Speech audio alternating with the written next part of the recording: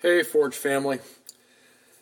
This is episode 10 of Jacob's story. Last time we were together, Jacob had been sending messengers to Esau, his brother, his twin brother, to let Esau know that he was coming back into the land of Canaan, and he had flocks and herds and children with him. And the messengers returned, and they said, Esau's coming, and he's coming with 400 mounted men. That was 400 was a standing kind of number to denote a militia. But it also speaks of how Esau had spent the previous 20 years apart from Jacob. You see, if a man has 400 men that he can mount and who can ride with him, he's in charge of several thousand other men. And as it turned out, Esau had been leading a band of raiders, of warriors, men who lived by the sword, and he had overrun and conquered the Horites and driven them out of Mount Seir. Today, if you go to the modern nation of Jordan, that region would be where you would find the Red Rock fortress of Petra. So Jacob hears that there's 400 men riding to meet him, and he was caught with great fear and distress, and he divides everything he has, his flocks, his herds, into two companies with the logic that if one of them is attacked, perhaps one will survive. And then he's called to prayer, and he plays back to God the prayer of the blessing that God gave him 20 years before, when he was asleep with his head on a stone in Bethel. And in the prayer, Jacob says, God, I'm going to hold you to your promises that you would protect me and care for me. And then he spends the night there, and then he rises, and he puts together 5 droves of choice animals, camels and donkeys and cattle and sheep and goats, and he sends them off with servants to drive them ahead of him to the south, in the direction that Esau was approaching from, with instructions that they were to announce that they were the property of Jacob, but they were designed to be a gift to Esau. And he said, it was an attempt to appease Esau, and then perhaps Esau will turn his face to me, and he will perhaps accept me.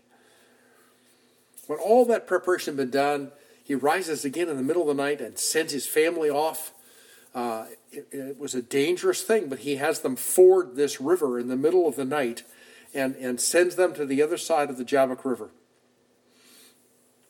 And he's left alone, and it is there that he's encountered. He's attacked, if you will. This man appears in the dark and wrestles with Jacob all the remainder of the night until dawn, and neither of them can dominate the other one. Yeah, they are equals in strength and endurance. And when it is apparent that Jacob was not going to let him go, this man, this Christophany, this presence of the living God, the pre-incarnate Jesus, seeing that Jacob was not going to let him go, he reaches out and touches the hollow of his hip and lames Jacob. He dislocates the man's hip with a touch. So all Jacob can do is cling to him and not get not leave any gap between them, but to use all his strength just to cling onto this man. And he demands that this man bless him. before he lets him go. In return for that, he received a name change. He had to own up to the fact that his name was Jacob, supplanter, deceiver, one who uses his wiles. And God says, you're going to be no longer Jacob, but Israel, the one who struggled with God and struggled with men and has prevailed. Jacob then names that place Peniel. For I have seen the face of God, and I have lived to tell about it. And at the end of that time, Forge, I urged us all to be receiving and seeking this very same God who wrestles with us just like he did with Jacob. He longs for greater intimacy with us, and he longs to accomplish his plan in us. And he will go to great lengths to do that. So now when we start in chapter 33, let's begin with prayer. Lord, we ask you now in this chapter of Genesis where Jacob has to come face to face with his brother Esau. Lord, help us see more than plot line, more than words. We long to be those who learn from what passes before us, especially in the Scriptures. So, Lord, stir us up to receive what's here. In Jesus' name, amen. So in chapter 33, actually there is no chapter break here. It just says that Jacob was limping away from his encounter with this wrestler, and he lifted his eyes, and you step from one chapter to the next at that point. Jacob looks and sees Esau approaching, because out in the distance, 400 mounted men moving swiftly on camels would have raised a plume of dust. He could see Esau coming for miles, and he knows what that means. And so he divides his family into family groupings. He has Bilhah stand with Dan and Naphtali. He has Zilpah, the second handmaiden that has become his wife. She stands with Gad and with Asher. And then he arranges for Leah to be in the second line.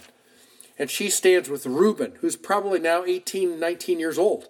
Reuben and Simeon, Levi, Judah, Issachar, Zebulun, and Dinah. And lastly, he puts at the very back, he puts his beloved Rachel and Joseph. And so in a sense, there's an ascending order here of family presentation and also protection. Family favoritism is a real plague that they're going to have to deal with, and it's going to play out through hundreds of years. It's not pretty. So then Jacob, limping, he moves out ahead. He leads now. There's no coward left in him. He moves out ahead, and the text says that as he sees his brother approaching close, he bows to the ground, puts his nose and his forehead to the ground 7 times. It's a well-attested thing in ancient Near Eastern literature that when a vassal, a lesser person approaches a greater person, let's say that, the vassal is to bow to his lord. And so Jacob's protocol is exactly that. He comes and the lesser approaches the greater. Jacob moves out in front to meet with Esau. And then there's these 7-fold bow down to the earth motions. In his description of himself, he says, I am your servant. See, that's the language of a vassal to a lord. In fact, Esau is referred to as Lord. And then comes the presentation of gifts. So Jacob has stacked the deck the best he knows how. He sent out a blizzard of livestock to give to Esau. He's come with all this protocol. And when Esau comes roaring up with his armed men, Esau dismounts and blows up all the protocol. He runs to greet his brother. He embraces him. He throws his arms around Jacob. He kisses him, and he weeps. Now, for both of them, tears are cathartic. They had 20 years to think about this. For 20 years, it was Jacob looking over his shoulder because his brother had threatened to kill him. And now, here's Jacob returning to the land, and here's Esau's twin brother coming back, and he wants to know, what is this? Is this a fearful homecoming? Is this a mighty company that's come to challenge me? Both men are in tears. But Esau, who is the superior, if you will, and the older, if it's minutes or hours, he's the older brother of the twins, he speaks first. He opens the conversation and he says, Who are these that are behind you? And Jacob turns and ignores his wives. And he says, these are the children whom God has graciously given your servant. Because in his eyes, in Jacob's eyes, those children were God keeping his promises that there would be descendants like the dust of the earth. And then the wives and the children come in ascending order, and they bow to Esau. And then second, Esau says, what is the meaning of all these companies, these droves that I've met? See, there were 5 droves numbering 550 prime animals. They were Jacob's army, if you will, that he sent out ahead of him. That same word for drove and company is also a word for army. And only Jacob's army was an army of gifts that he was giving. He was sending to Esau to find favor in Esau's sight. Now, Esau's response is fascinating because Esau says, I have plenty, keep your stuff. He sort of flicks it off with the back of his hand. Now, if you recall, there was a blessing that Isaac gave to his son Esau. Isaac had set up a secret blessing and sent Esau off in chapter 25. And he was supposed to go get some venison and prepare the spicy food. And Rachel here overheard that. Rachel overheard there was going to be this secret, underhanded thing that was going to be done. And she sets up Jacob to prepare a meal, wear the fleece of the baby goats on his neck and his arms and things like that, and go into Isaac and get the blessing. And he does. And immediately after Isaac blesses Jacob, if you recall, Esau shows up and says, here I am, Father. And it says, Isaac trembled greatly because he realized he had been deceived. And Esau utters this loud cry. And he says, oh, bless me too. Bless me too. In verse 38, it says, Esau said to his father, do you have only one blessing, my father? Bless me, even me also, O my father. So Esau lifted up his voice and wept.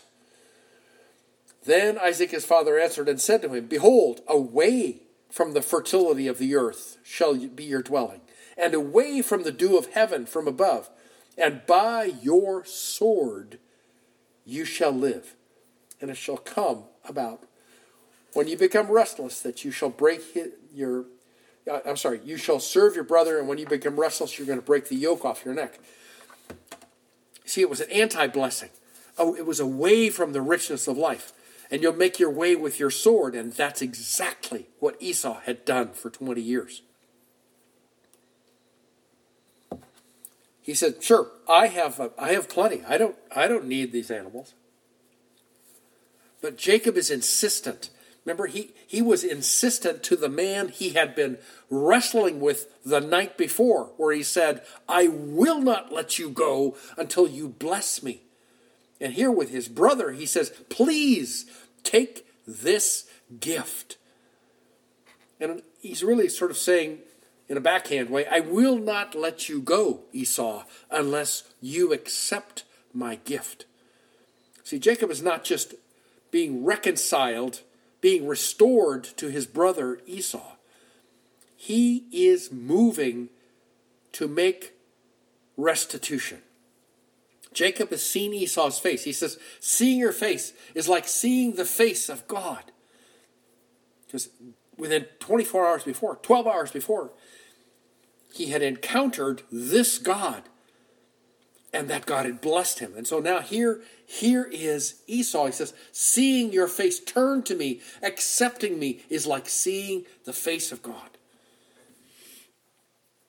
But that reconciliation can only be sealed when Esau receives the gift. Now, 4Gs, when we encounter God, our sins and our brokenness are revealed. And it's removed. And in some of those times when we encounter him anew and afresh, we see our lives for what they really are, for what they've been.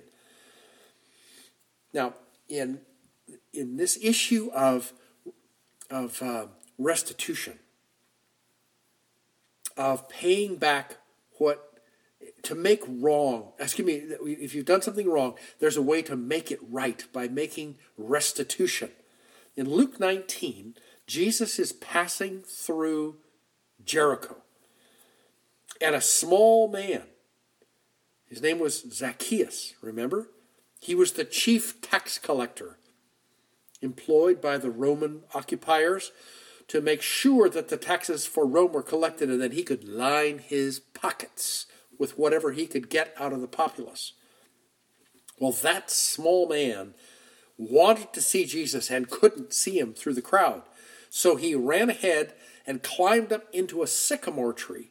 And as Jesus passes through town and comes under that tree, Jesus, it says in the text, calls him by name.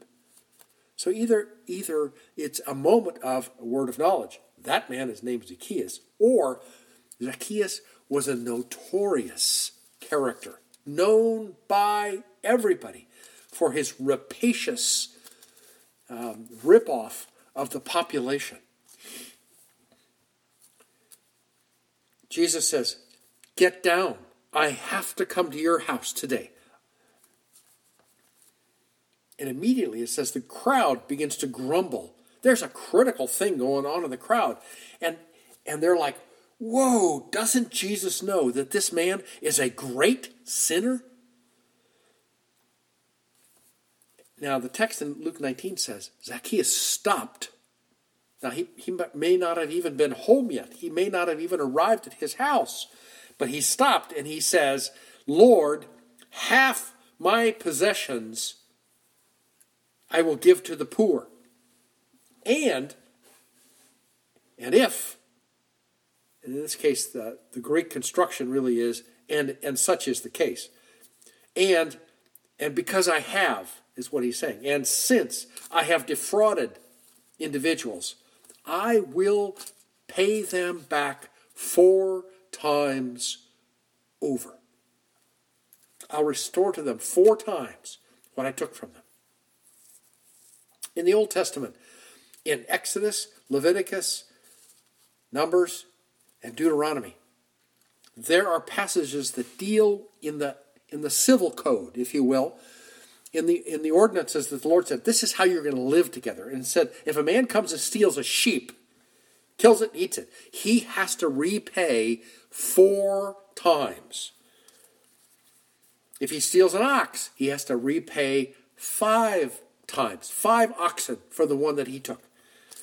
And in the case of fraud here, which is probably what was going on with Zacchaeus, in the Old Testament it says you're to repay the full amount plus 1/5.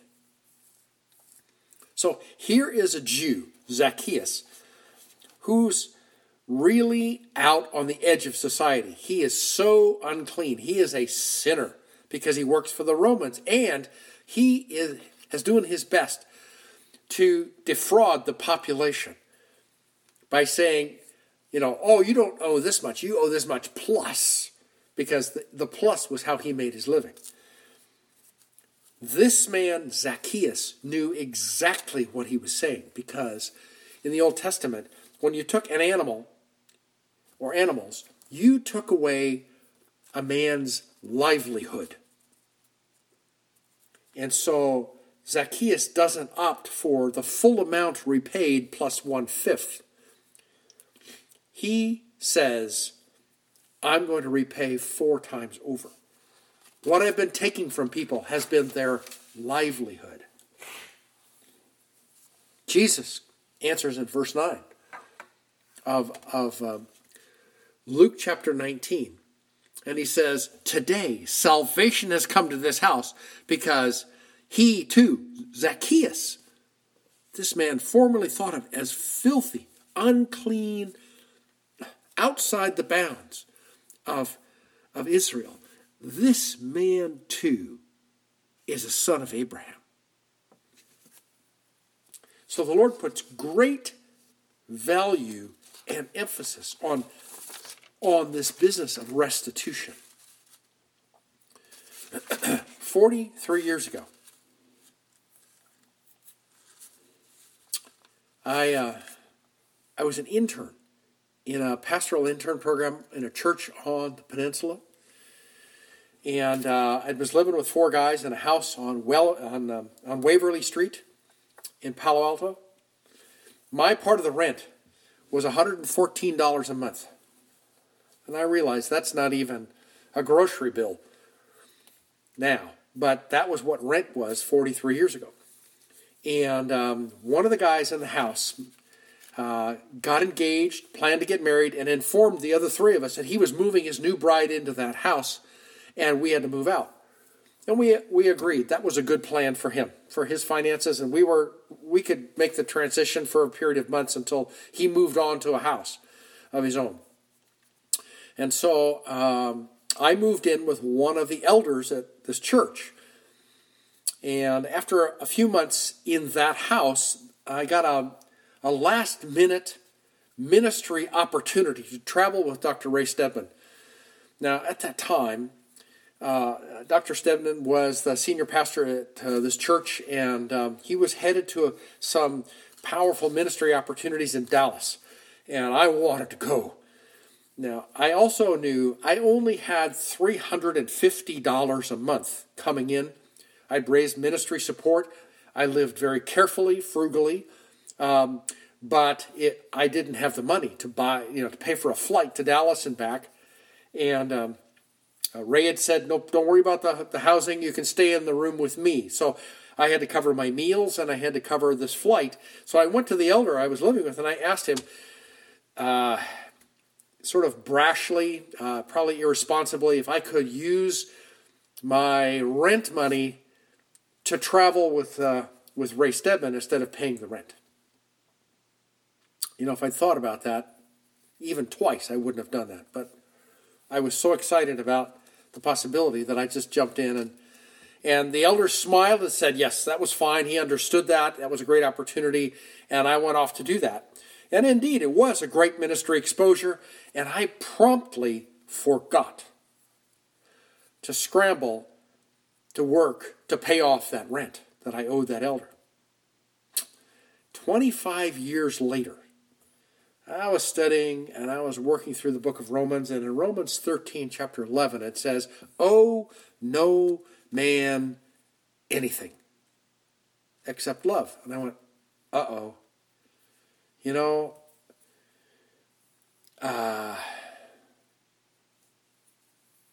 I owe that man the rent. So I sat down, I calculated a very modest interest rate, I wrote a check, I called him, and I said, I have a check for you, please give me your mailing address. And he sort of blew me off. He was sort of brusque and like, I'm retired, I have enough, you keep it, I don't need it.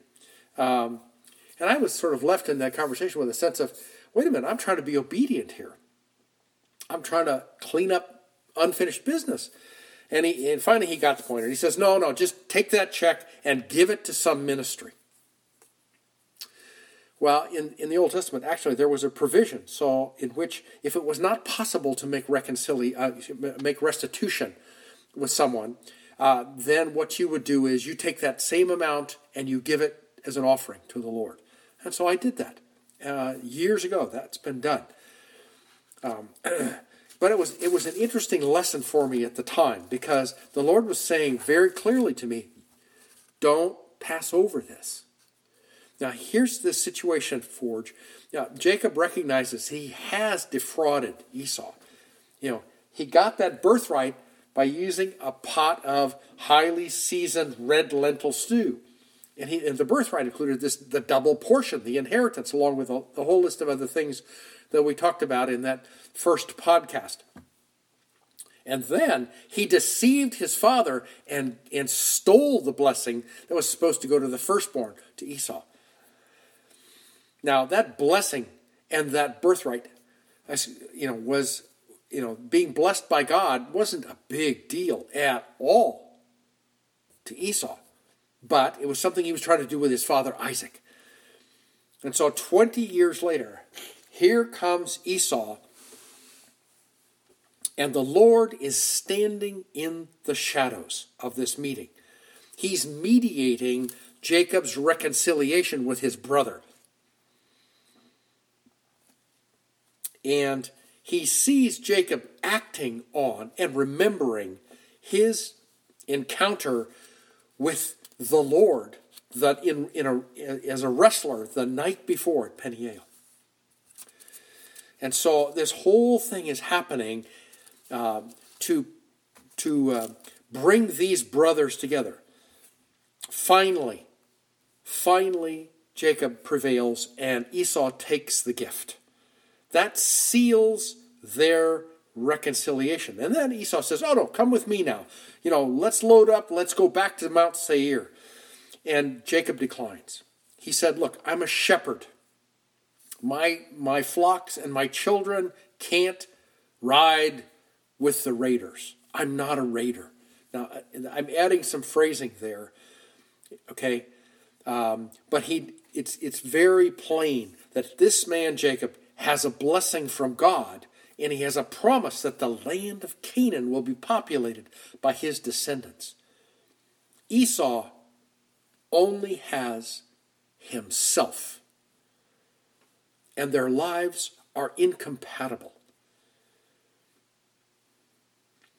Now, Forge family, are there any relationships that you have that need reconciliation, that need some restoration, where it's been abraded, where it's been hard, where there's absent, you're absent from one another, there's distance, you don't talk anymore, but the Lord would say to you, go now and be reconciled.